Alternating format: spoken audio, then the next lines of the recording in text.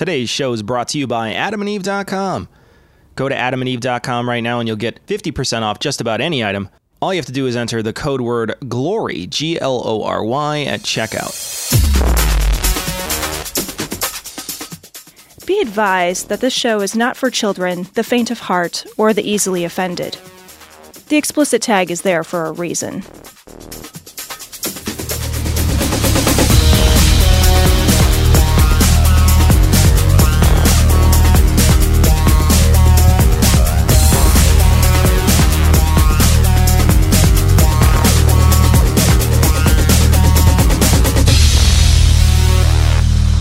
Recording live from Glory Hole Studios in Chicago and beyond. This is Cognitive Dissonance. Every episode we blast anyone who gets in our way. We bring critical thinking, skepticism, and irreverence to any topic that makes the news, makes it big, or makes us mad.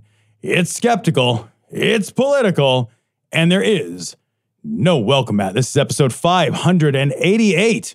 Actually, it's episode 587. You call me incompetent. Oh, you haven't gotten there yet. You'll see. Of Cognitive Dissonance. And Cecil, this is a first. Yeah. I don't know if you know this. Okay. This is a first. We are joined today by guest Michael Rothschild, and this is the first weatherman we have had on this show.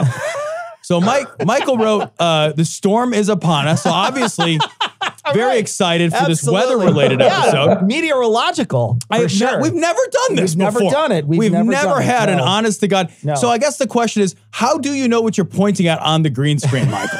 That's the first.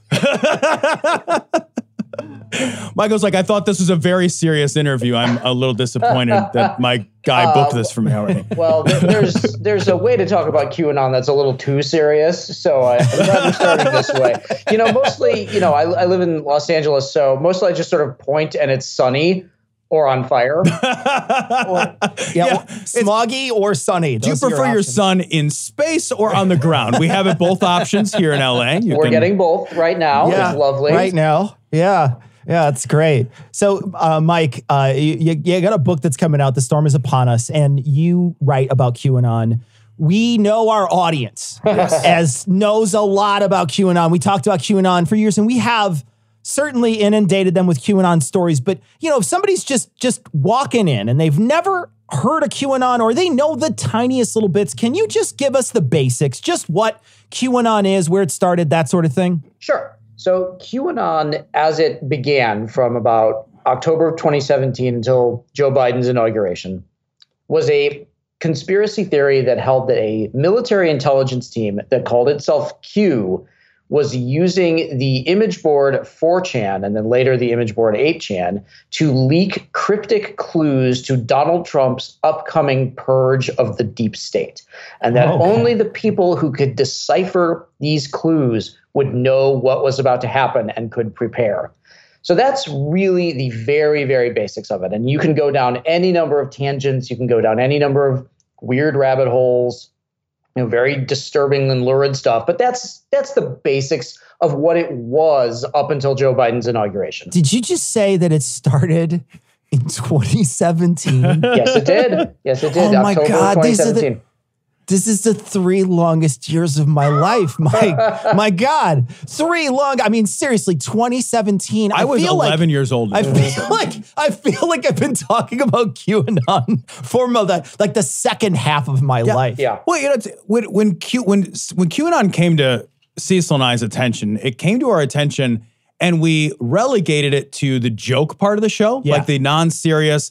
That's a lot of the show, but we really thought of it like in the David Icke Space Aliens, so outlandish as to be laughable by any but the most fringe people in America, right? I mean, we really were like, holy shit, this stuff is so far out there. There's going to be a tiny, infinitesimal fraction of just yokels that are interested in this. Let's joke about it a little bit, but it's really like space aliens are under my skin kind of stuff.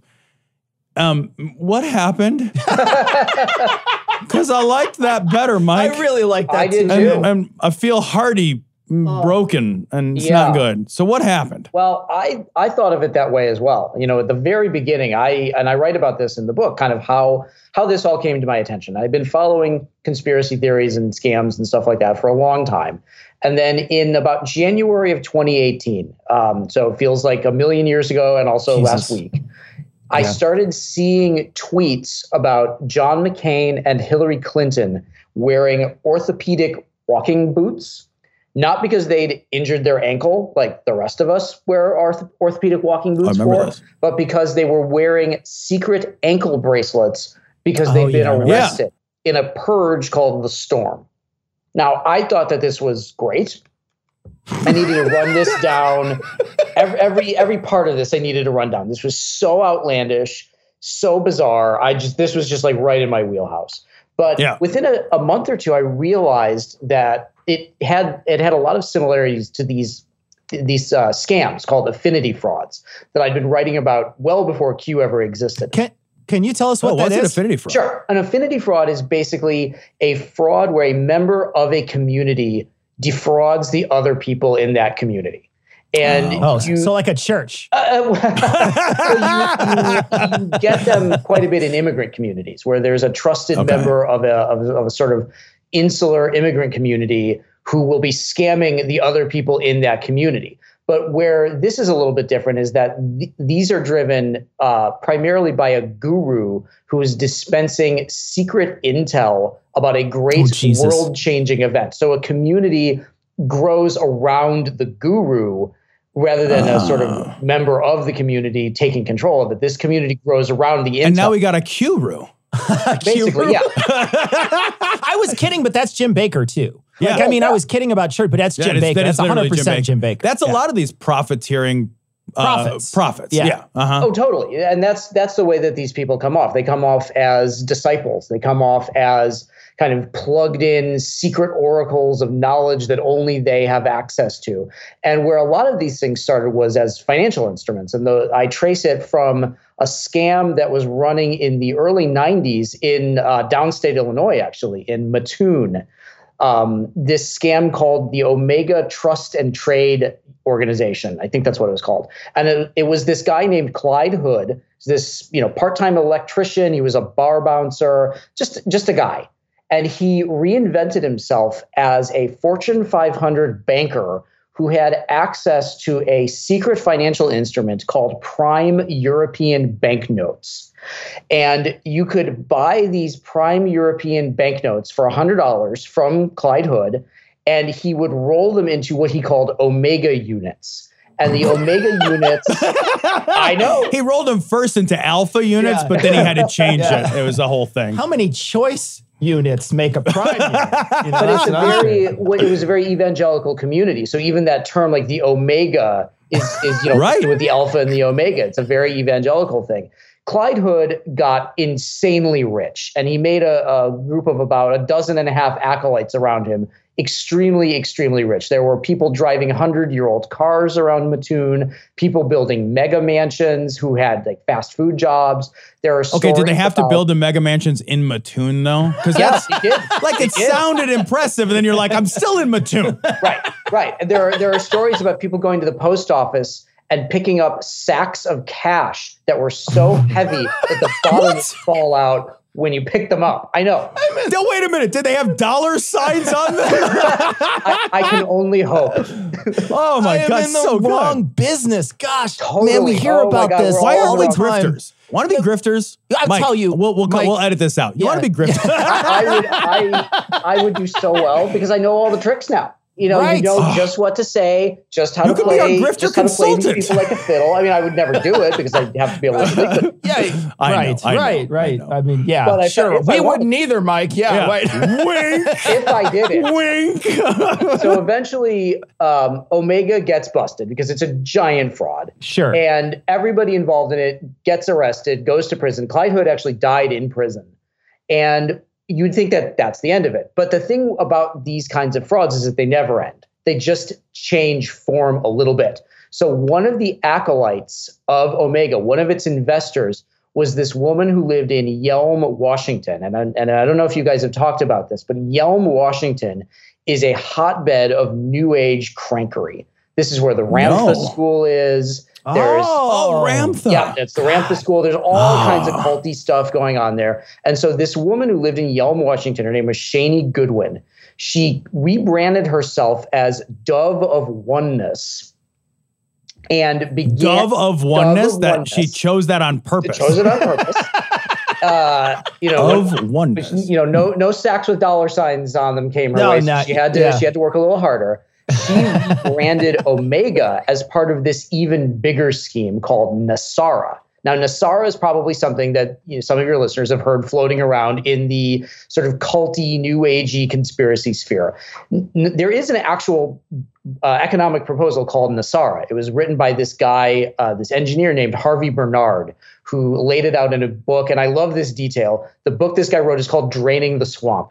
It's just a What? Are you serious? Yeah. Yep.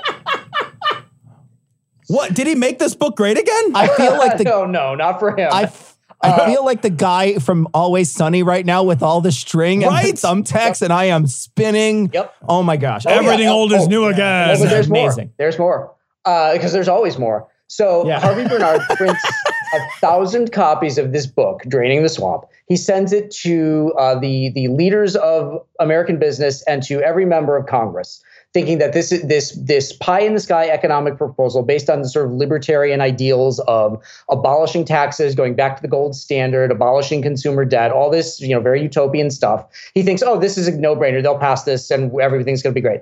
It goes, no one wants anything to do with it. Somehow, and nobody quite knows how this happened, and nobody ever will because Dove of Oneness is dead, but Dove of Oneness found the NESARA proposal sometime in the late 90s. That sentence might be one of the most aggravating just sentences. Dove of Oneness found the NESARA proposal. And okay. All right. It's just, you're telling an amazing story, and I don't mean to interrupt it, but I just heard that phrase and wanted to kill myself on air. That's all. Yes. That's fine. So it keeps getting weirder. Dove rebrands Omega and links it with NESARA. She adds these secret law components of NESARA to the Omega prosperity scam thing. So she builds up a following mostly of kind of burned Omega investors, promising that Omega was just one part of this great delivery of prosperity packets that will be released at some point by the world government that will make everybody rich who is a believer in it. So she creates a mailing list. She takes advantage of the beginnings of the internet, of like Yahoo groups, email lists. Wow. She's sending out email blasts, fax blasts, and it's this same kind of thing. There's this great world-changing financial event. She's got the intel for it, but it's much more up to date and sort of minute by minute than Omega ever could have been. So you're getting emails constantly about the NESARA prosperity packets are about to be released, but the dark forces intervened because they don't want you to have NESARA. They've already got NESARA for themselves. At some point, part of this became that NESARA had already been signed into law by Bill Clinton, and Congress and the Supreme Court knew it. But even admitting it publicly would result in the death penalty. So nobody was allowed to talk about it. Secret laws. Yeah, that's exactly secret laws. Those are the most effective laws. Yeah. That's how you know that they've happened. How the fuck do you compete? How does anybody compete with prosperity packets? You can't. You can't. Like, here, social justice warriors have just been trying to hand out equal packets, and it's not even working. Nobody wants them. So this keeps going. Shani Goodwin, Dove of Oneness, builds up her following to the point where in the hours after the 9/11 attacks, she sends out an email blast saying that the 9/11 attacks were perpetrated by the dark forces attempting to stop NESARA from being released, and that the records for NESARA were being held in the World Trade Center, and that's why the cabal had to destroy it.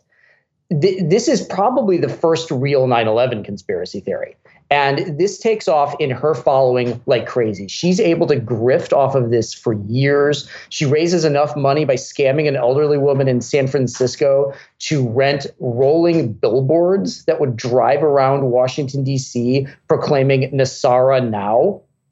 This goes That'd be so confusing to like regular people are just like, I don't know what that is. Well, the regular people are in the out group. They're not supposed to know what's going on. Right. Only the people who know what's going on have the secrets. So she, of course, is begging for money. She needs a new computer. She needs a new modem. She needs to go on the run because the dark forces are going after her.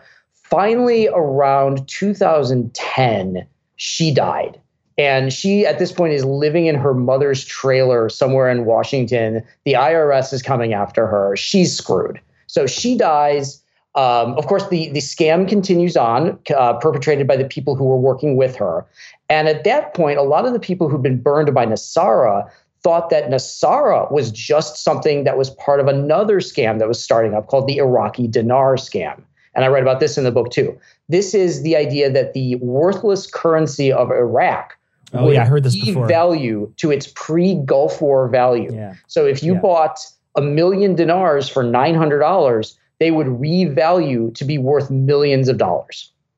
And then there's the same kind of the intel, the gurus. Now it's a little different because the gurus couldn't sell the money, and the people selling the money couldn't give you the intel updates because it was considered investment advice. So you have like an ecosystem that grows up overnight out of selling Iraqi currency. This is still going. There are still people are still buying Iraqi dinars. People are still buying them. They actually they got popular again during the Trump era. A lot of the big firms have been busted. One got taken down for like $100 million worth of fraud. But there's a direct line basically between the Omega Trust scam of Mattoon, Illinois in the early 90s to Nasara, to the Iraqi dinar, and then to QAnon. To GameStop. Yeah. And now it's a GameStop? Is that? I mean, that's really, I really thought at the beginning that was going to be what this was. That moved a little bit too quickly. That didn't quite have the secret knowledge component to it. Right, there was too much like trolling element to it. You know, one thing you find with these kinds of scams is that they're incredibly earnest. They really believe that they are making the world a better place through, delivering prosperity to everybody and uniting everyone under this banner of light. And never mind that nothing ever happens. But this is really what powers QAnon, is this a need for hope, this utopianism, this idea that our enemies will be punished and everything will be better. It's not nihilistic. It's not like watching the world burn. It's watching the bad people burn. So that's when I really started to get concerned about QAnon. That was a really long answer to your question.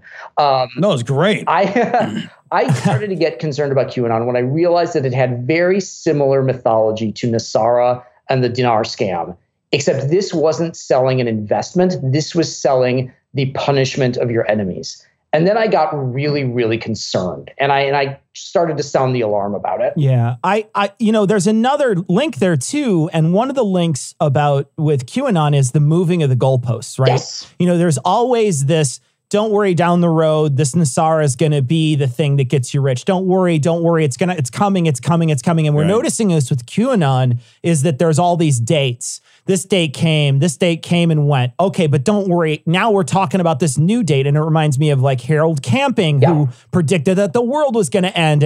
And when he predicted that the world was going to end, he was just like, whoopsie, I made a mistake. I added wrong. It's not going to end today. It'll end in 6 months. And then he's like, whoopsie, it didn't end. And so there's always this moving the goalpost too. And we see this with QAnon. Is there a place with QAnon where the goalposts go where these people will not follow? You would have thought so with Joe Biden taking office. And that's what I talk about with QAnon, what it was. For its first 3+ years, it really was this idea that Donald Trump was going to sweep away the deep state and purge freedom's enemies and everything would be better. But, Joe Biden is now in office. And presumably, Joe Biden is as deep state as they get and will presumably not arrest and purge himself. So presumably. You never know. These guys are pretty creative, right? They are very clever. They're very clever. And Democrats are very good at hamstringing themselves. So maybe. Yeah.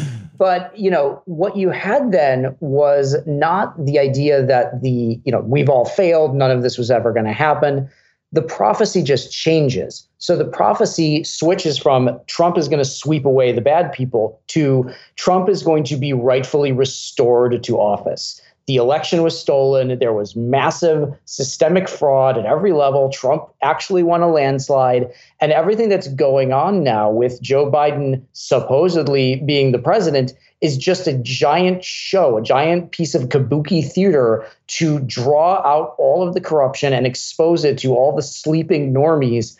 And then Trump will be reinstated once all of the fraudulent states have their votes discertified or whatever it is.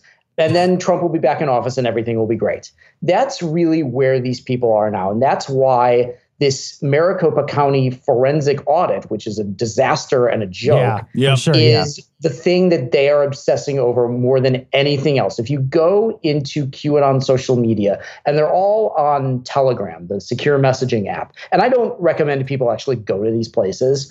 There are enough people who work in this field who are monitoring these channels who will kind of share the most important stuff. But right now, they are obsessing over the most minute possible details of ballot counting, of vote counting machines, of ballot software, of like thumb drives and cloning ballots and software, just stuff that 99% of people do not care about at all. They are convinced that this is all part of some plan that will see Arizona's votes decertified and remove it from the Electoral College, and then that will spawn a recount in Pennsylvania, that will spawn a recount in Michigan, Wisconsin, Georgia, and all these states are going to have their electoral votes thrown out, and then somehow by like magic, Trump is going to be president again. And that's what these people really think is going to happen. Do they? I have a couple of questions. So do they think that we will need to go 88 miles an hour in order for us to go back in time? Or is that, I just don't remember if that's still part of it. Where are we going to get the nuclear? Well, the Libyans aren't in the game anymore, Tom. That's true. Stupid. The amount of like any moment now is like your fucking early high school girlfriend who's going to sleep with you just after. Right? This is the most blue ballsinest conspiracy theory. Yeah. It is this thing needs to happen, then this thing needs to happen, then these people need to do these things, then this court case has to come out, and then this order needs to be signed, but then it's going to happen. And so there's always, it's not even so much that the goalposts get moved, it's that there's another thing that has to be in place. Yeah, and you saw that constantly with Nassara, constantly with the dinar scam. There was like 99% of it was there, but it has to be perfect. We have to get this one rural agricultural commissioner in Tikrit on board with the dinar revalue. We have to get this one guy somewhere to sign off on this one part of Nassara. There's always something else that needs to happen. And that's why they're always saying it's going to be next week. It's going to be 2 weeks. It's not going to be today, but it might be tomorrow. Sometimes with the dinar, you'd get, the revalue has already been announced in the mosques in Baghdad. And it's just the news is making its way here, but then something intervenes, and there's always some reason that keeps people on the hook. It's that perpetual, like almost about to happen, but never actually happens.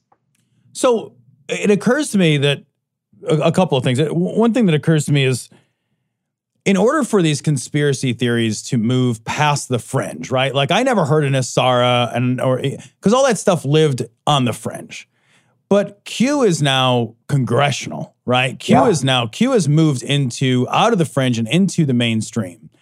So I'm curious if you have a sense of what it is about this moment culturally, which has allowed something which existed since 2017 and was connected to all these other really fairly prosaic and normal fringe conspiracy theories. So what is it? Do you have a sense of what allowed that to move into the mainstream and what people sort of latched onto in these numbers that we've never seen before? Yeah, it was the pandemic.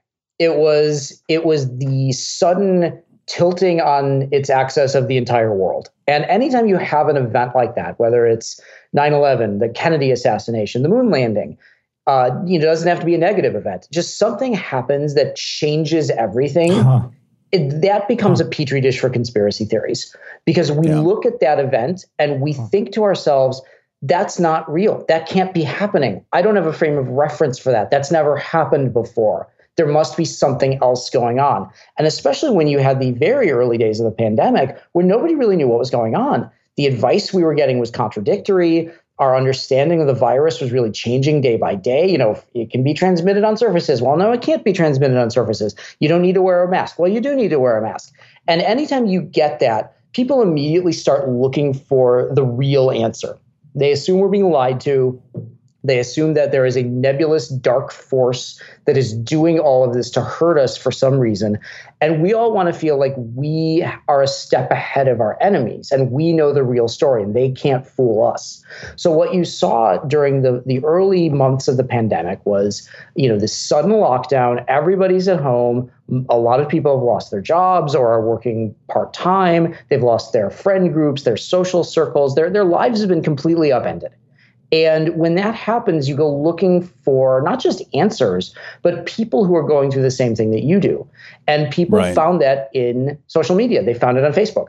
They found it on Facebook groups of people who were asking the same questions about vaccines, questions about 5G internet, questions about whether the virus was a bioweapon, about Bill Gates, about George Soros. You would join one of those groups, you'd meet a bunch of people, and the algorithm would read what you were doing and do its job of suggesting something else to you that was kind of like that.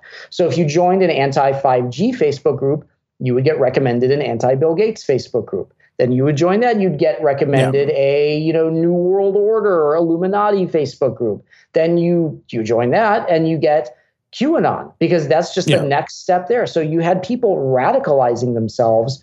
Well, they were really just looking for information and looking for like-minded people who were having the same difficulties that they were having. In kind of a summary, like people got scared. It uprooted their sense of normal. Then they got sent home. Then they got put in front of the computer, in front of their phone, and then they got algorithmed. Yeah, to a certain degree. Yeah, that's what it was.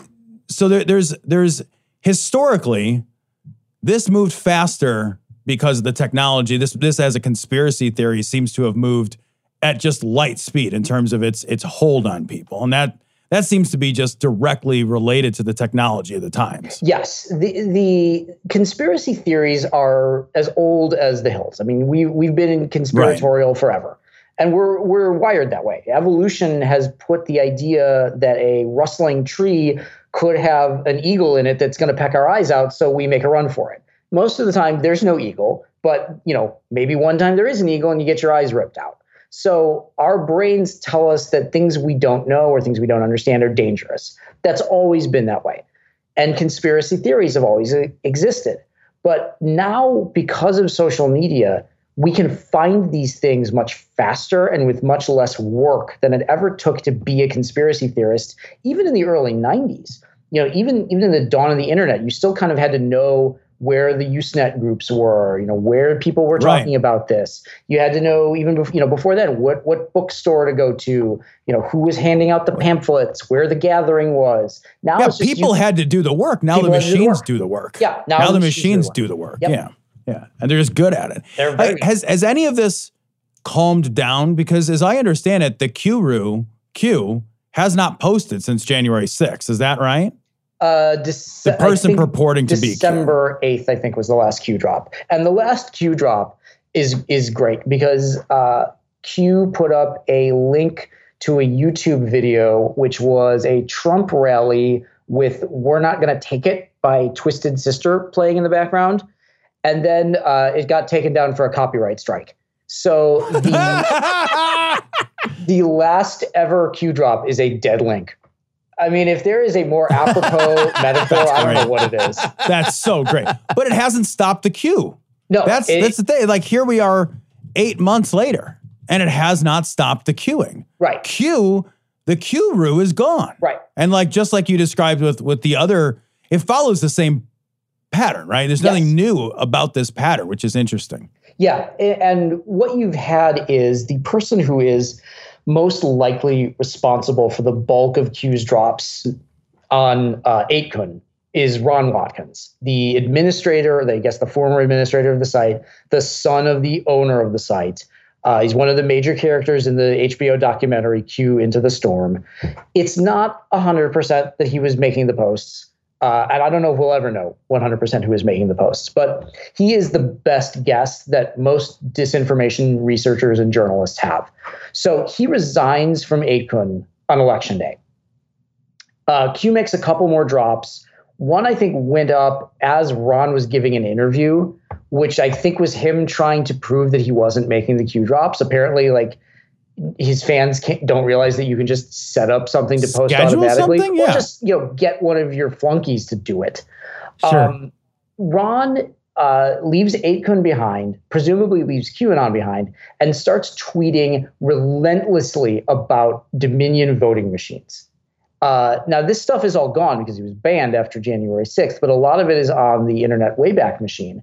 And if you go to his Twitter account on the Internet Wayback Machine, you will find that he goes from tweeting very rarely to dozens of tweets a day about the minutia of the technical manual of the Dominion voting systems setup, sending people to go watch these ballot counts. He's doxing people. He's putting up videos of people. It is relentless tweeting.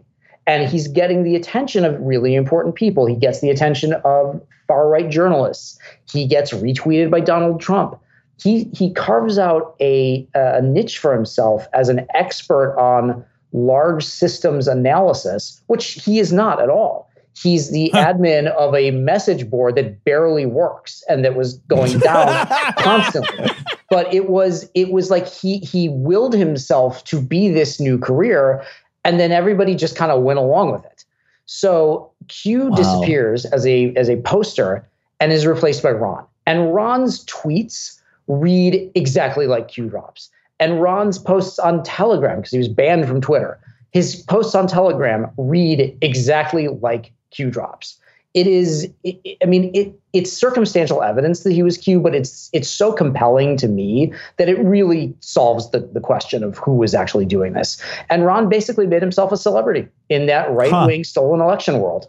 Well, yeah, I mean, it's pretty easy. I want to ask, do you know how big the Q movement is? Because I remember we've had some conversations with people who really kind of hand-waved it away to think that it really wasn't that big of a deal. How big do you think the movement is itself, if you could guess? It's very difficult to tell. The polling with this is all over the place. And there have been some numbers that say something like 5 to 7% of registered Republicans or Trump voters believe in the actual tenets of a movement called QAnon. Now, that's a lot of people still. That's like millions of people.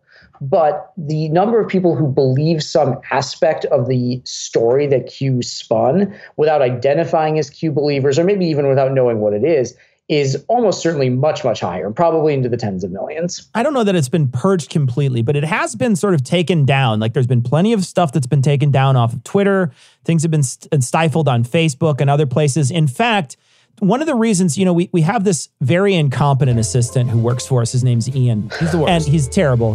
And so here's the thing. Ian was supposed to reach out to you, and he actually sent me a message today, and he said, the reason why I couldn't find I didn't even notice that this happened, was not his own incompetence, which is normally what it is. It turns out that Google hid your email and thought it was spam because "The Storm is Upon Us" was the title of the email. So it specifically found that and said, no, that's spam. That's clearly, we're going to hide that from stuff, because they figured that it was a Q thing. That is so interesting. So I wonder, do you think that any of this has simmered down now that they're sort of having to go on these back channels, that people have to download a new app and it's not in your news feed? Is it simmering down a little at least? It's changing form. And one of the things that I've been writing about lately is QAnon believers have dropped the branding of QAnon. There was a drop made, I think in October, where Q just basically rewrote their entire history and said, there is Q, there are Anons meaning the followers of Q. There is no QAnon. Basically saying that this term, which, by the way, they had been using liberally for years. The most popular pro-Q book is literally called QAnon, An Invitation to the Great Awakening. What did they have to just rebrand it to just the Invitation to the Great Awakening? I don't know, because they don't answer questions like that. They don't think about those things. When Q says there is no QAnon, they say, well, there's no QAnon. That never existed. That's not real. The media made that up to make us look crazy. It's not our crazy. Yeah. I do want to ask you, there are elements of the Q conspiracy story which read almost word for word identical to the Satanic Panic. Yeah. And so there seems to be a moral panic element to QAnon. So do you have any sense of that? Like, there's a political angle to it, but there seems to be also a moral panic element to the QAnon conspiracy. And the one you're talking about is the frazzle drip portion, where they're carving the faces off of babies, the and satanic sucking their cult stuff, adrenochrome out and stuff. Right. Yeah. Okay. Yeah. One of the things that makes QAnon so adaptable is that it's a lot of different things. It is a very political conspiracy. It deals with a lot of the sort of minutia of the U.S. government, but it's also very sort of techno thriller, Tom Clancy-ish, and it's also very like evangelical, Satan's gonna throw you in the lake of fire kind of stuff. So that idea of children being trafficked, being tortured for their adrenochrome. Q doesn't talk a lot about that. In fact, the actual term adrenochrome is never used in a Q drop. That comes entirely from the base of people who believe that Q is real. So one of the things about Q is that it's not just top down. It's not like there's a guru who's giving you everything you need to know, everything you need to think about. Nothing else is allowable. Q believers are encouraged to bring their own fears and their own conspiracies to QAnon to add that to the mixture, to the big secret war between good and evil. So you can add in Hillary Clinton is a blood drinking occultic demonist, and you can also bring in Hillary Clinton had John F. Kennedy Jr. murdered in a plane crash so she could run for the Senate. Those two things are not in opposition; they're the same thing. They are the deep state is evil, and here are all of the ways that the deep state is evil. So this really lurid stuff, it doesn't repel these people, it brings them in because it confirms their own biases, and it makes them feel like they're not in a cult. They're thinking for themselves. They're finding things that the quote cult leader is not giving them. It's a movement. It's a group of people who are fighting the same battle. Even as they redefine that battle moment by moment. Yeah. There's like an American melting pot aspect to this. Like, it's just like, bring me your tired, you're crazy, your huddled conspiracy theories. Mush them together in our weird melting pot of... Except for that it's gone international now too, right? Right. It is now. That's encouraging. Yeah, it's popular in Germany. It's popular in the UK, in France, in Japan, the Philippines. I mean, this thing is everywhere. And what it does is they sand off the parts of it that don't really fit with the local culture or local politics. So you don't get a lot of like hardcore Trump stuff, but then sometimes you actually do. Like there were, pro-Q marches in Germany where guys are holding up signs that say, make Germany great again. There are Michael Flynn worshipers in Japan.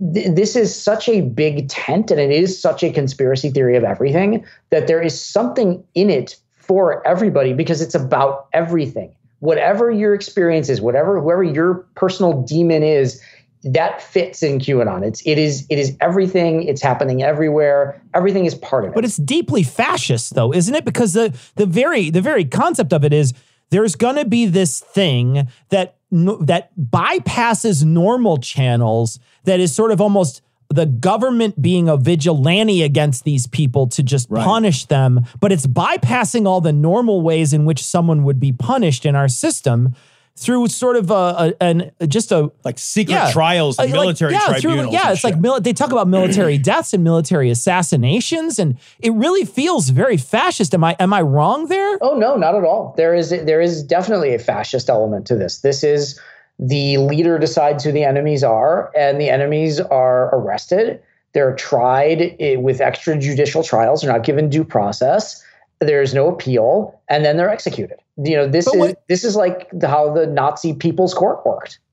But I have heard that some Bernie supporters even went into this too, and they're like far leftist. I don't get how do they reach those people? A lot of it was the pandemic, where you had these encroaching conspiracy theories that were traditionally very popular among, not among Trump people, among left-wing people, anti-vax stuff. Sure, absolutely. Yeah, anti-5G, wellness stuff, health freedom communities, stuff about big pharma killing holistic doctors. This is not traditionally right-wing stuff.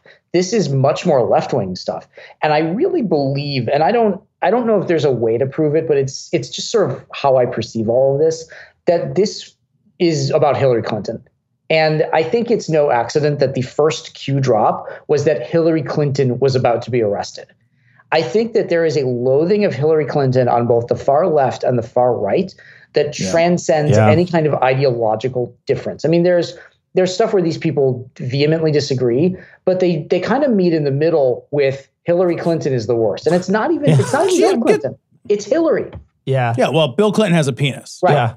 I mean, it's misogyny. So, that's what it is. It is 100%. The opposition to Hillary Clinton has always been rooted almost exclusively in misogyny. Right. Yeah. So, man, this is all upsetting. Yeah. So does this end? Is there an end to this? I don't know if it ends. I think it changes form, and I think that's what's happening right now. Certainly with the stolen election, Trump will be reinstated nonsense. But also QAnon is becoming much more like the Tea Party or the Christian right of the 80s, in that they are starting to get involved in local politics. The QAnon movement more or less failed in the 2020 congressional elections. I mean, you had Marjorie Taylor Greene, but any Republican was going to win that district. They did see some success in state legislatures, though, and we're starting to see more local offices getting taken over by QAnon believers. And we're starting to see it in school boards. You've got QAnon believers and people who specifically don't use the branding of QAnon, but are spouting the same things, critical race theory, cancel culture, the election was stolen, COVID is a hoax, all very cutting edge right-wing conspiracy stuff that's all Q friendly. I mean, Q was pounding on the stolen election for a year. Q was pounding on COVID being a hoax the moment it started. All of that stuff is very Q friendly, but these people aren't using the term QAnon because it never existed, apparently. They're not using the hashtags. They're not talking about like satanic trafficking and adrenochrome because that really just repels people. They're talking about a very vanilla, very sort of casual version of this. And they're taking it to city councils and school boards. And these are elections that are not hard to win. These are elections where there's very little local coverage because local news has been completely gutted, where you maybe only need a few hundred votes to get into office. And it's not that hard to show up to a school board meeting screaming about how progressivism is going to cancel your way of life and how, they want our kids masked because masks are slave muzzles and vaccines are poison and Trump is the real president. And you get enough people in your community who already agree with that stuff. And maybe those are people who are going to sit out the school board election because most people do, and they vote. And we are starting to see these people get into office. And this is a terrifying and very sustainable path forward for this movement. That's terrifying. I wish I never asked that question. Well, thanks, Tom. Thanks for that, buddy. Yeah, no, I was hoping is going to peter out any day now. And what's crazy too, Mike, is there's the difficulty here is that we've read some stories and we've sort of covered a little bit of this because what we've seen is these people, they get in deep, right? It's not just, frazzle drip sounds ridiculous to us, but and I don't know that people start on frazzle drip. No. It feels like the gateway drug is, something much lower on the scale of craziness, but they eventually graduate to frazzle drip, right? There's people out there who genuinely believe this. Yeah. Oh, yeah. And so these people are deep in this. And there was a woman who we read an article about a woman who was trying to deconvert people through dialogue.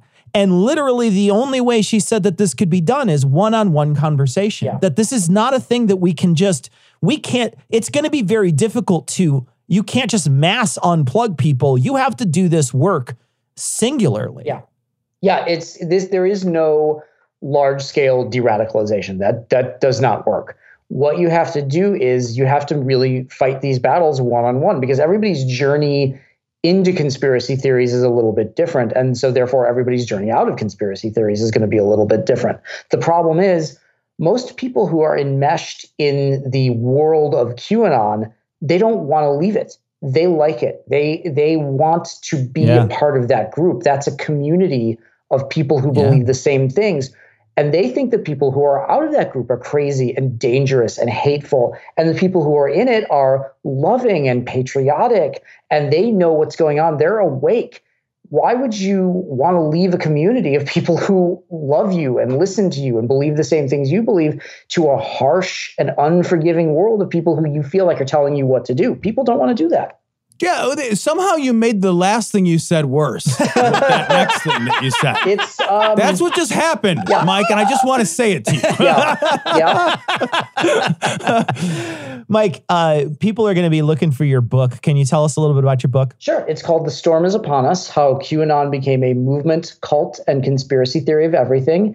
It is available anywhere you get books. So be that Amazon, be it brick and mortar stores, bookshop.org. You can order it directly from the publisher. That's Melville House.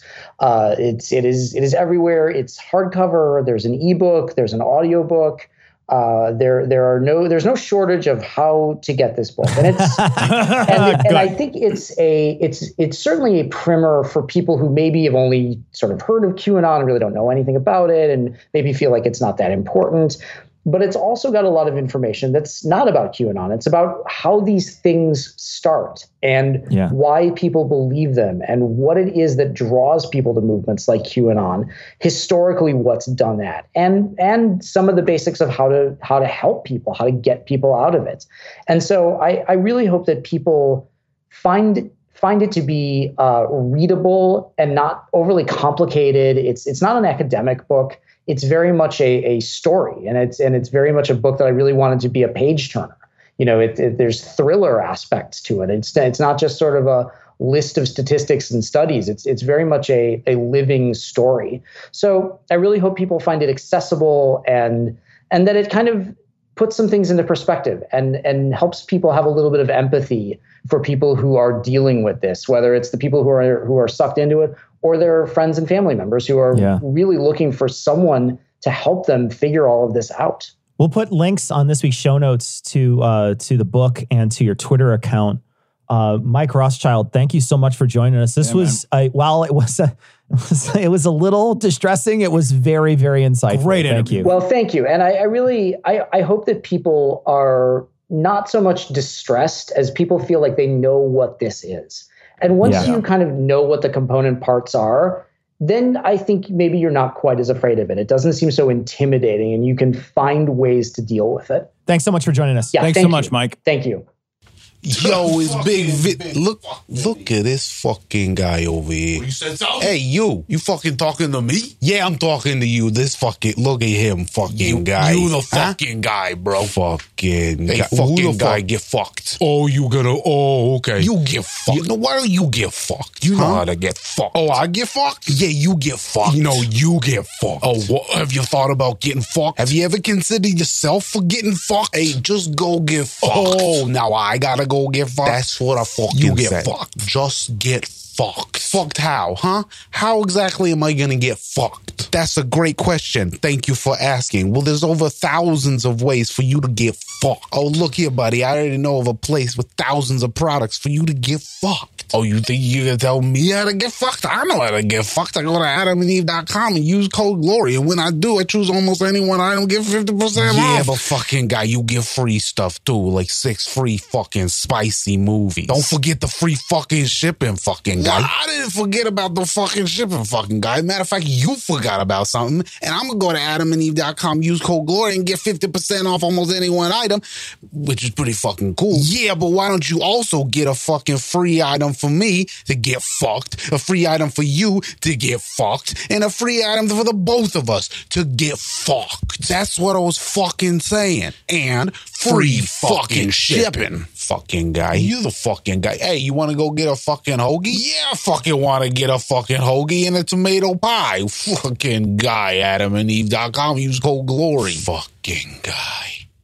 Brought to you by the state of fucking New Jersey. Fuck responsibly, fucking guy.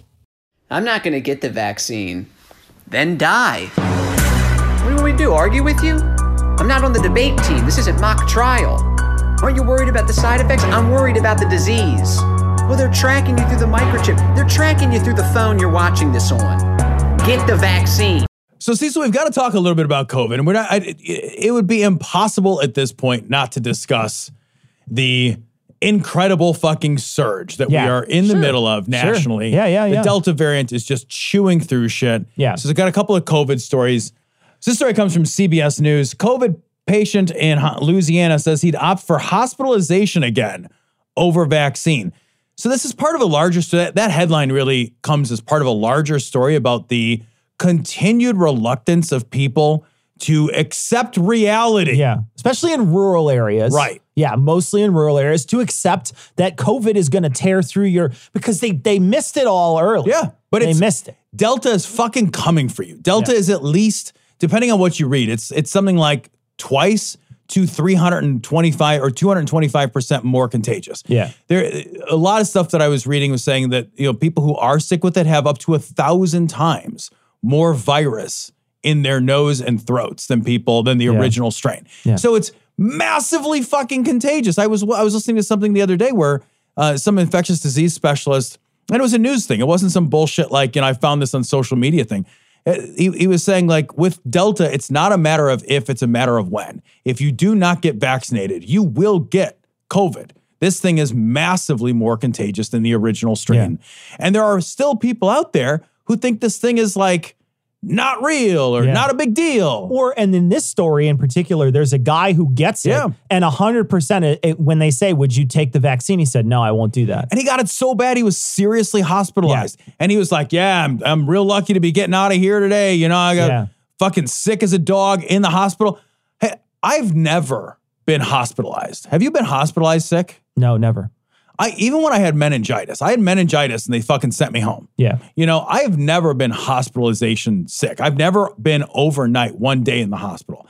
And when I think back to how sick I was, like, and the only thing I really have personally to compare it to is that meningitis. Right? Yeah. You're pretty fucking sick. You're pretty fucking sick. I was very sick. Yeah.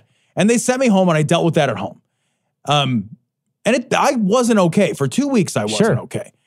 And I think, like, this is worse, right? Because you're in the hospital. You're in the hospital, yeah. And I have asthma. And I did go to the emergency room one time because of my asthma, because I could not breathe. I couldn't catch my breath. And I went to the emergency room. And I remember how scared I was. To, like, that feeling of not being able to catch a breath. Yeah, man. Is like, that is a, like, I need this to be over moment. That's a panic-inducing moment. Yeah. There's very little I've ever felt that's like that. I can't imagine going through that and somebody's like, you can never do that again if you'd like. You could have never done that in the first place. All you have to do is get a shot. Yeah. Like, I'm not a fucking baby. Yeah. Get a shot. Yeah.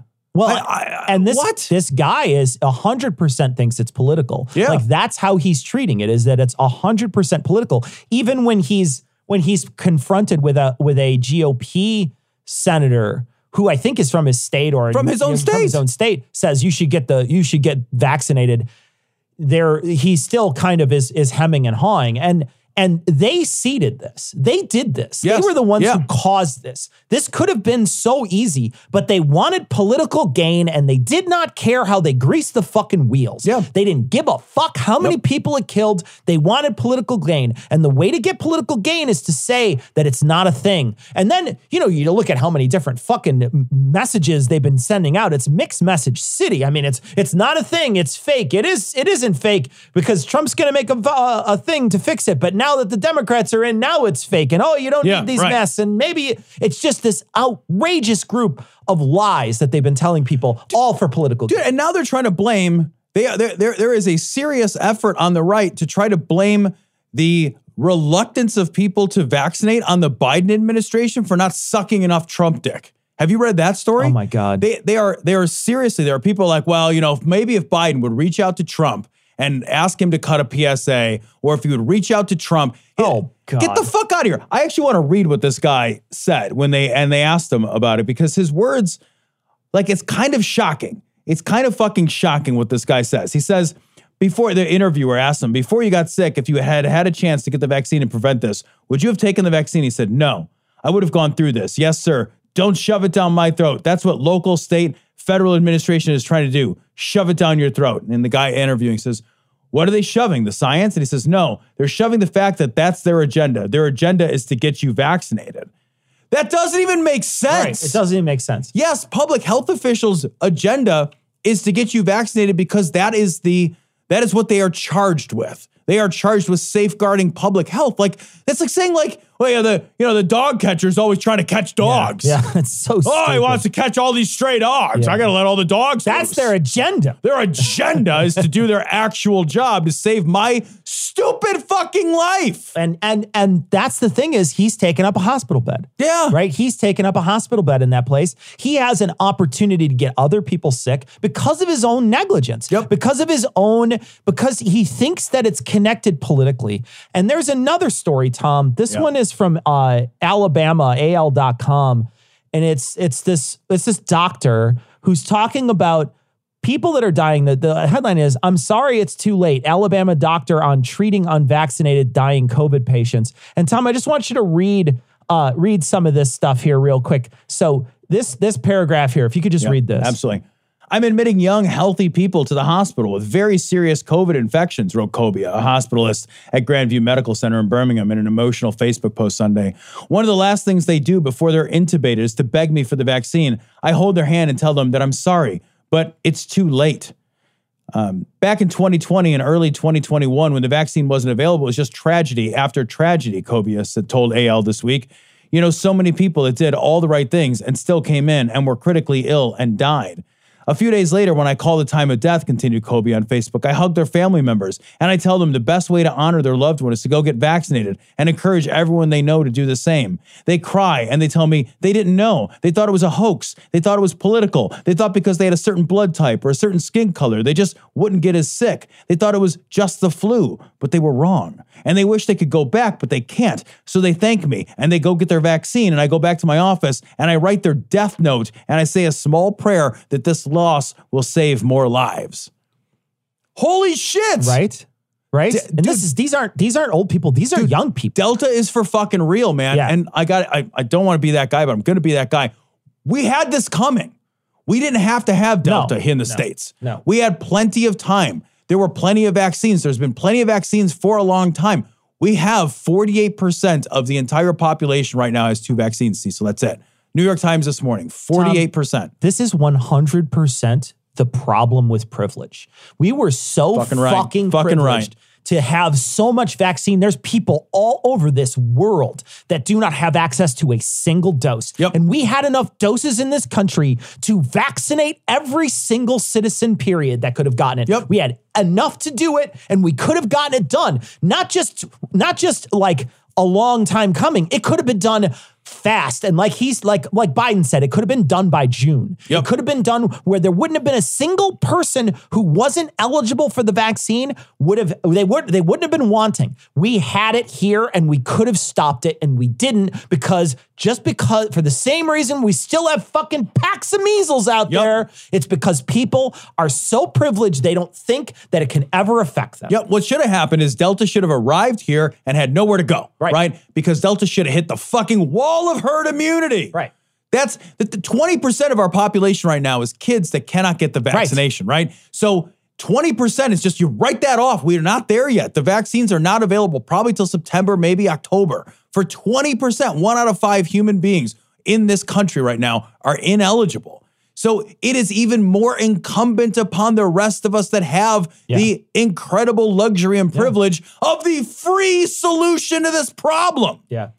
Delta should have arrived and hit a fucking brick wall of fucking herd immunity. And the fact that less than half are fully vaccinated, according to the New York Times this morning, 48%. Yep. Less than, flip a coin. Yep. That's it. Flip a coin. Now, it's better in Illinois and it's better in certain areas. And I'll tell you what, like you can draw a 1-to-1 correlation, red and blue states, man. Red and blue counties. Red and blue counties, Yep. I bet. Oh, that's, you know, see, so I was looking at Illinois counties. I was looking at where I live and where you live and where I work. And I was just looking at like the 7-county region around Chicago Metro.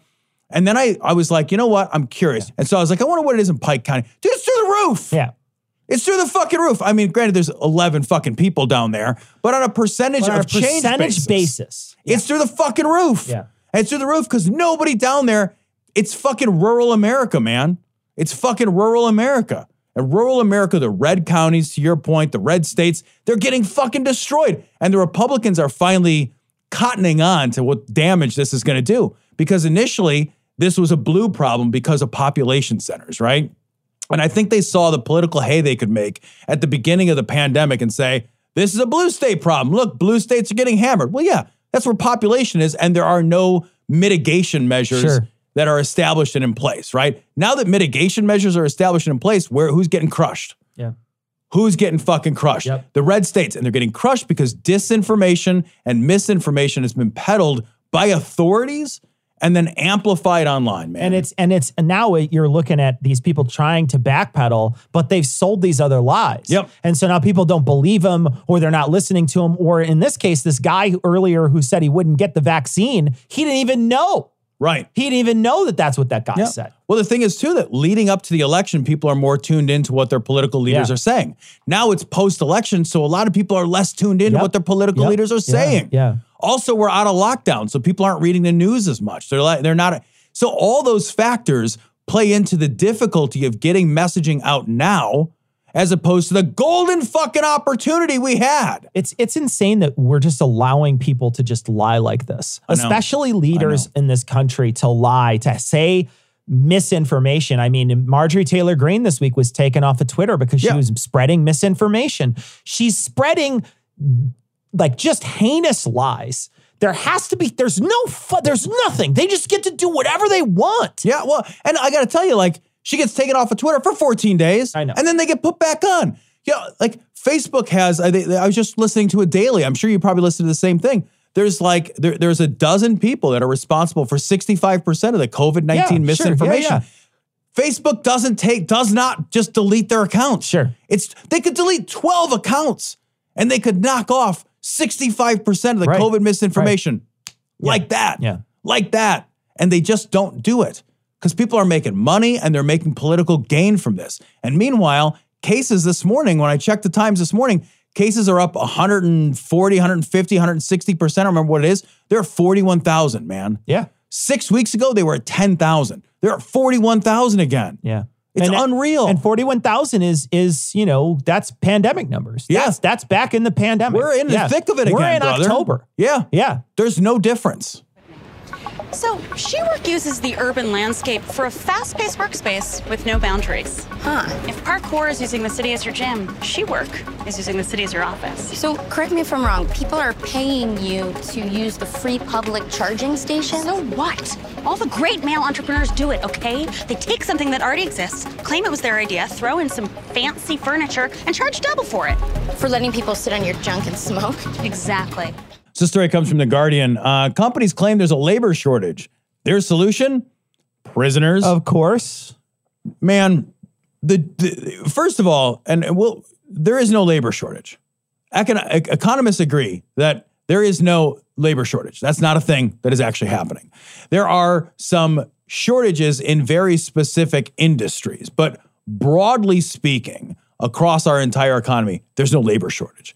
The labor shortage is a right-wing narrative. Yeah. It is not borne out by the numbers, and that's really important to know. There are companies, however, which are having a hard time. What's in it for the right wing, Tom, to have a labor shortage? I don't know. Maybe so they can strip fucking unemployment benefits from people. Maybe so that they could say that, you know, like people are lazy and they just want to live off the government teat. Right. They want to all they want to do is just exist. They are just lazy. Yep. Not that they're treated poorly and they're quitting in droves because of shitty conditions. The Great Resignation doesn't mean that people quit and then don't find jobs. Yeah. The Great Resignation means people are quitting bad jobs and poor paying jobs. The labor shortage is specifically tied to companies and industries that provide their workers with a poor quality of life and poor compensation for the work that they do. Sure. So companies, rather than reckoning with that and saying like, okay, well, this is going to hurt our bottom line, but we're going to do the right thing. We're going to pay people a living wage and we'll just make less money, right? Instead, they're looking at essentially slave labor, right? Or the nearest closest thing, which is prisoners and people who are on work release programs who make a pittance. Yeah. And we've been fucking pittance. We've been doing this forever. I mean, this slave labor, this happens all the time. This is one of the reasons why they specifically want people in prison. That's why there's, that's why there's these crazy sentencing laws that put people in behind bars for a long time. It's to feed this machine because these people can sell this labor off to companies for a tiny amount of money. I mean, these people, they get paid nothing to put things together and to, do manufacturing, to do this other work. They get paid essentially nothing, and this company gets to live off the backs of slave labor. That's what this is. This is not a fucking there's ways to say this to couch it, to make it seem like it's not what it is. But it is what it is. Yeah, it is. They talk about immigrant. This is directly from the article. They talk about immigrant labor, prison labor. It's all about exploitation, nothing else, said Chuck Stiles, director of the Teamsters Solid Waste and Recycling Division, which represents about 32,000 workers in the private waste industry.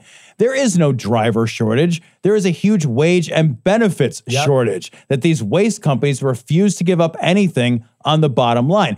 So, and they're talking, again, specific industries. What is the waste industry? It's hard work.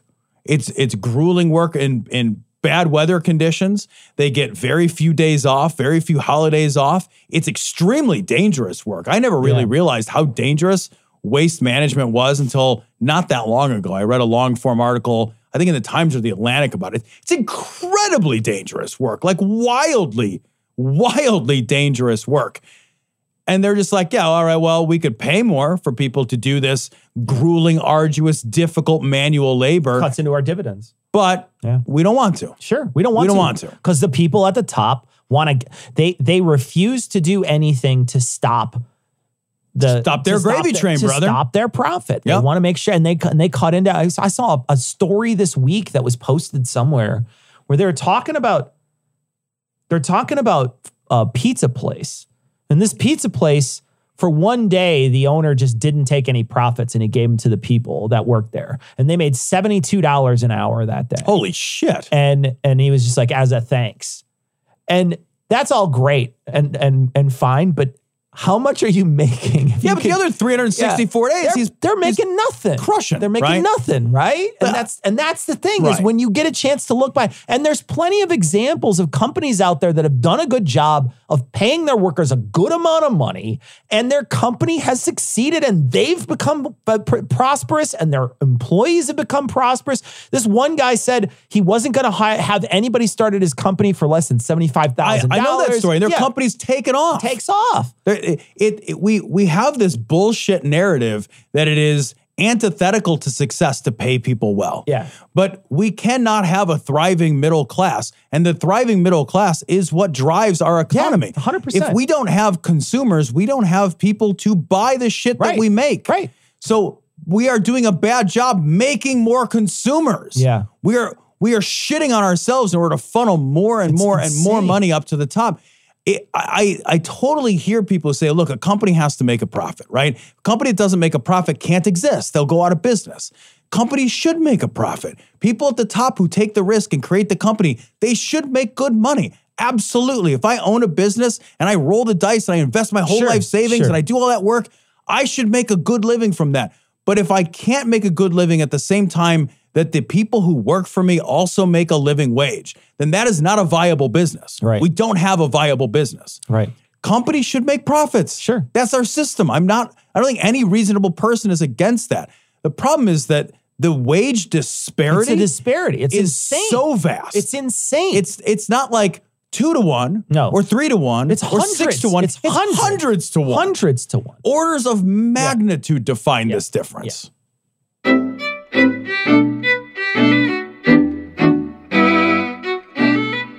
So we want to thank our patrons. Of course, we want to thank all our patrons. We want to thank our newest patrons, Leftover Hamsters. Leftover? Lynn, Elizabeth, James, L. Becker, Douglas, Rory, and a future atheist mortician. And people who up their pledges. Bob, Chris, Tiffany, and Grindhouse Video. Thank you so much for your generous donations. Your donations pay salaries. Genuinely pay salaries. Yep. They pay Ian and Sarah's salary. And we could not do the show and create the show without them. In fact, the guest we have tonight was fully facilitated by our employees. We did nothing to get. We did the interview, but they got it all the way there. It wasn't going to happen without. Yeah, 100% suggested and gotten by Sarah, and Ian helped getting the communication set up so we could have the conversation with them. So 100% not us. And it would not have happened if we didn't have employees. So we want to thank, of course, our employees for working for us, but we want to thank you for paying for them. Yeah, they're wonderful. Thank you so much, guys. We're getting a ton of these messages, Tom. A ton of people are saying, look, once Trump came in, I sort of changed my mind about a lot of things, specifically religion and skepticism. And we got one from David who says the same thing. It's kind of funny because the evangelicals lined up behind Trump, but then a lot of evangelicals just stopped being evangelicals. Yeah, they just tapped out. And Catholics and just a whole bunch of folks just like, this is not what I signed up for, man. Right. This is not I didn't think the band was playing Nazi songs. Yeah, exactly. I'm out of the band. What am I doing here? We got a message from Eric, and Eric says, talking about what you can do with your body after you die. Anyone interested? You can donate your body to science or medical students to practice on. You can still do organ donation, and they cremate you at the end. And the cost is $0 and $35 with an urn. And there's a link we'll put on this week's show notes if you're interested in maybe doing that for you or a loved one or something. You can donate your body to science. A lot of people sent in messages specifically about the conversation we had last week, Tom, where we were talking about really struck a chord. Yeah, how are we going to get disposed of when we go? And my thought was, I want to feed the worms. Like, that's what I really want to do, is feed the worms. And a lot of people, we had a lot of suggestions. We'll get to some of those as we go on, but this also struck a chord. They said, hey, you could donate your body to science too. So yeah. I got to say real quick, I would never donate my body. I just know they would make fun of it. I know, right? Like, I don't want the last thing that my body ever does is to be like, oh, look at this shitty body. I lived my life. I don't want to be a cautionary tale. Right. You know what I mean? I don't want to be a punchline after the fact. I mean, I do it enough of myself as I'm living. Right. You know? Yeah. Jeez. So we got a message from Mads, I guess. It's hard to tell. I don't know. But I think it's from Mads. And they sent in a long message about what you can do if you want to have what we suggested, which is, if we don't want to be embalmed. Mads says, no single state in the U.S. requires it. And any funeral home, mortuary, or mortician who tells you this is lying to you. You don't need to state a religious exemption. It's as simple as having the person in charge with the death plans tell the funeral home and the mortuary not to embalm you. Yeah, that's awesome. That's great. That's great. I don't want to be embalmed. I don't either. Like, that's just like, I don't want to last longer. Yeah. Once I'm dead, it's just the last thing. Finish it up. Look, I didn't last that long in life. Yeah, exactly. You know what I mean? I was never impressive for duration in life. Right. We got a message from Jackie who says, listening to 586, thought I'd share my experience with disposing my dad's remains. He didn't share his wishes with me or my sister, but we found information on his computer about Glendale Memorial Nature Preserve, and for a tax-deductible donation, they'll just put you in the ground there, and it's a you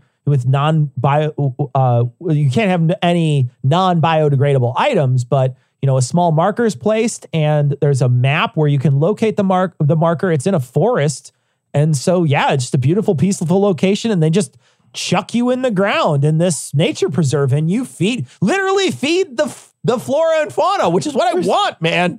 There's a shitty part of me that's shitty, Cecil. It just wonders if that's not some guy with some forest. And he's like, yeah, it's about here. Yeah.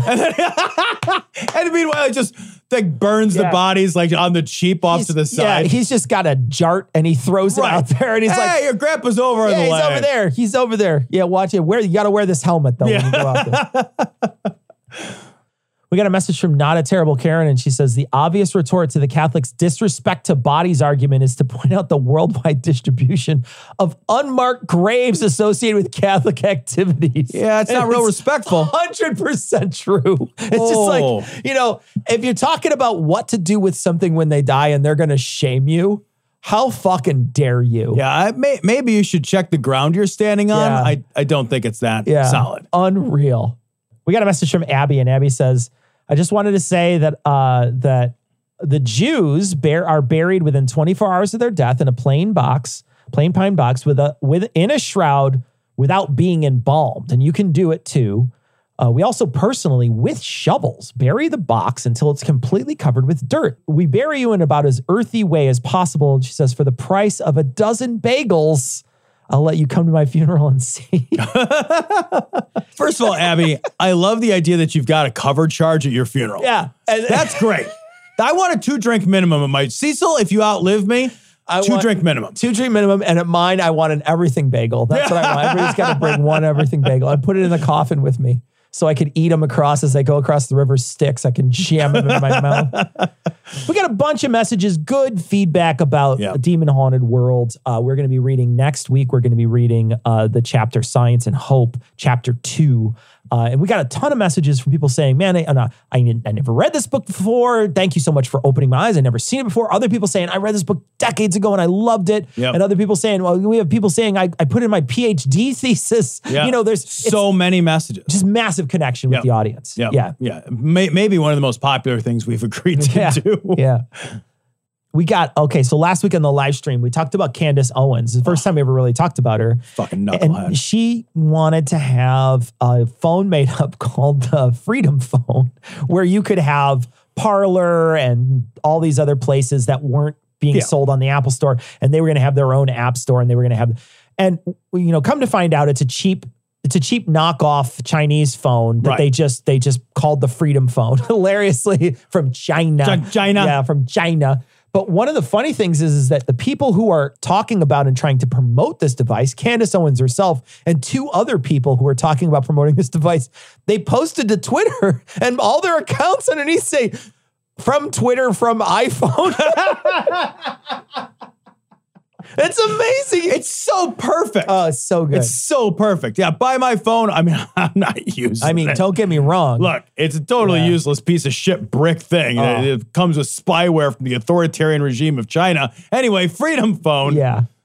We don't make a lot of money. We make all the money. It's amazing, though. It is a cheap knockoff phone, and they're trying to make as much money as they can on this thing. Reselling it. It's so funny because the grift never stops. Never. It just never stops. It's always like a fucking train, and they're all trying to grift, and none of these people ever get shunned. Nope. You know, Candace Owen next week could make the fucking Freedom Pager, and people would buy it. You know, I'm half kidding at all. I'm half kidding. Oh, my Telegram's going off. I gotta dial into Signal. Hang on a minute. Hold on a second. I got to go to a payphone. Wait. That's the number I get when my clan meeting is about to start. There's like one payphone in the middle of Iowa left. That's it. We also got a message that people are buying Demon Haunted World because of this. And a bunch of people were saying on our fan page, like, hey, how do I get in there? How do I buy it? Because a bunch of these places, you're not able to buy it new anymore because it's not being printed anymore. It's not being printed. So you go on Amazon to go try to buy it, and people are selling their used copies for $60, $70. That's bonkers. And so I sent a link to Abe Books. Abe Books. I love Abe Books. Abe Books is a used book site that you get it from booksellers. These are brick and mortar. A lot of these are brick and mortar bookstores that just buy used books, and they sell this stuff online, and they'll ship it to you anywhere. And you could get it for a relatively inexpensive. They start to go up after a while, but there was maybe 20 or 30 copies on there that you could get for under $20. And then it starts going up from there. And there's other used bookstores and book sites out there. But you can pick this book up. A lot of places you'll have to buy it used because, like I say, it's not in print anymore. Some very naughty someone, I thought I saw someone posted the PDF somewhere. I'm not going to share that PDF, but I will say that there's a naughty individual out there who may be sharing a PDF version that is 100% printed. I bought it on Kindle. Yeah, I bought it. You can get it electronically 100%. Right. Yeah. So if you're looking for it electronically, you can buy it electronically. Right. You don't have to pirate it. You can buy it. And but yeah, we encourage people to get it and listen to it. It's a great book. It's just really a great is. book. We're going to do chapter 2 next week. We hope people join us for that. We're really excited about it. We want to thank Michael Rothschild for joining us today. Really interesting interview. You should check his book out. The Storm is Upon Us. We're going to put links on this week's show notes to all his Twitter account and to any place that you want to buy this book. If this guy sounded interesting, trust me, he's a good storyteller. You're going to enjoy this book. Yeah, the only thing, Cecil, is can you trust a Rothschild? I don't know you can. That's anti-Semitic. Way to turn it down at the end, Tom. Okay, with George the Soros told me to say that, all right? It's a competition between Weird. the two. It's a whole thing. He's been writing for many years as a journalist. So I think that this book is going to, like he said, it's going to be a page turner. So check it out. That's going to wrap it up for this week. We're going to leave you, like we always do, with Skeptic's Creed. Credulity is not a virtue. It's fortune cookie cutter, mommy issue, hypno-Babylon bullshit.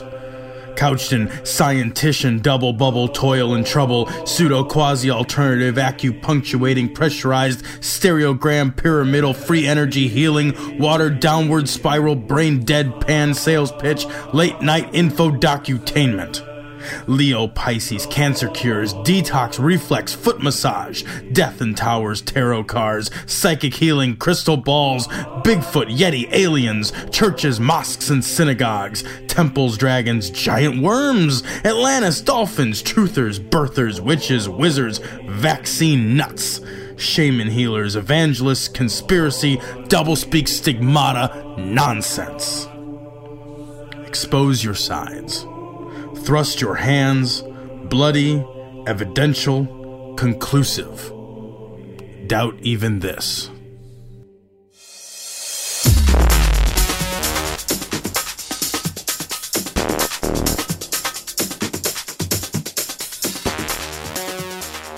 The opinions and information provided on this podcast are intended for entertainment purposes only. All opinions are solely that of Glory Hole Studios, LLC. Cognitive Dissonance makes no representations as to accuracy, completeness, currentness, suitability, or validity of any information and will not be liable for any errors, damages, or butthurt arising from consumption. All information is provided on an as-is basis. No refunds. Produced in association with the local Dairy Council and viewers like you.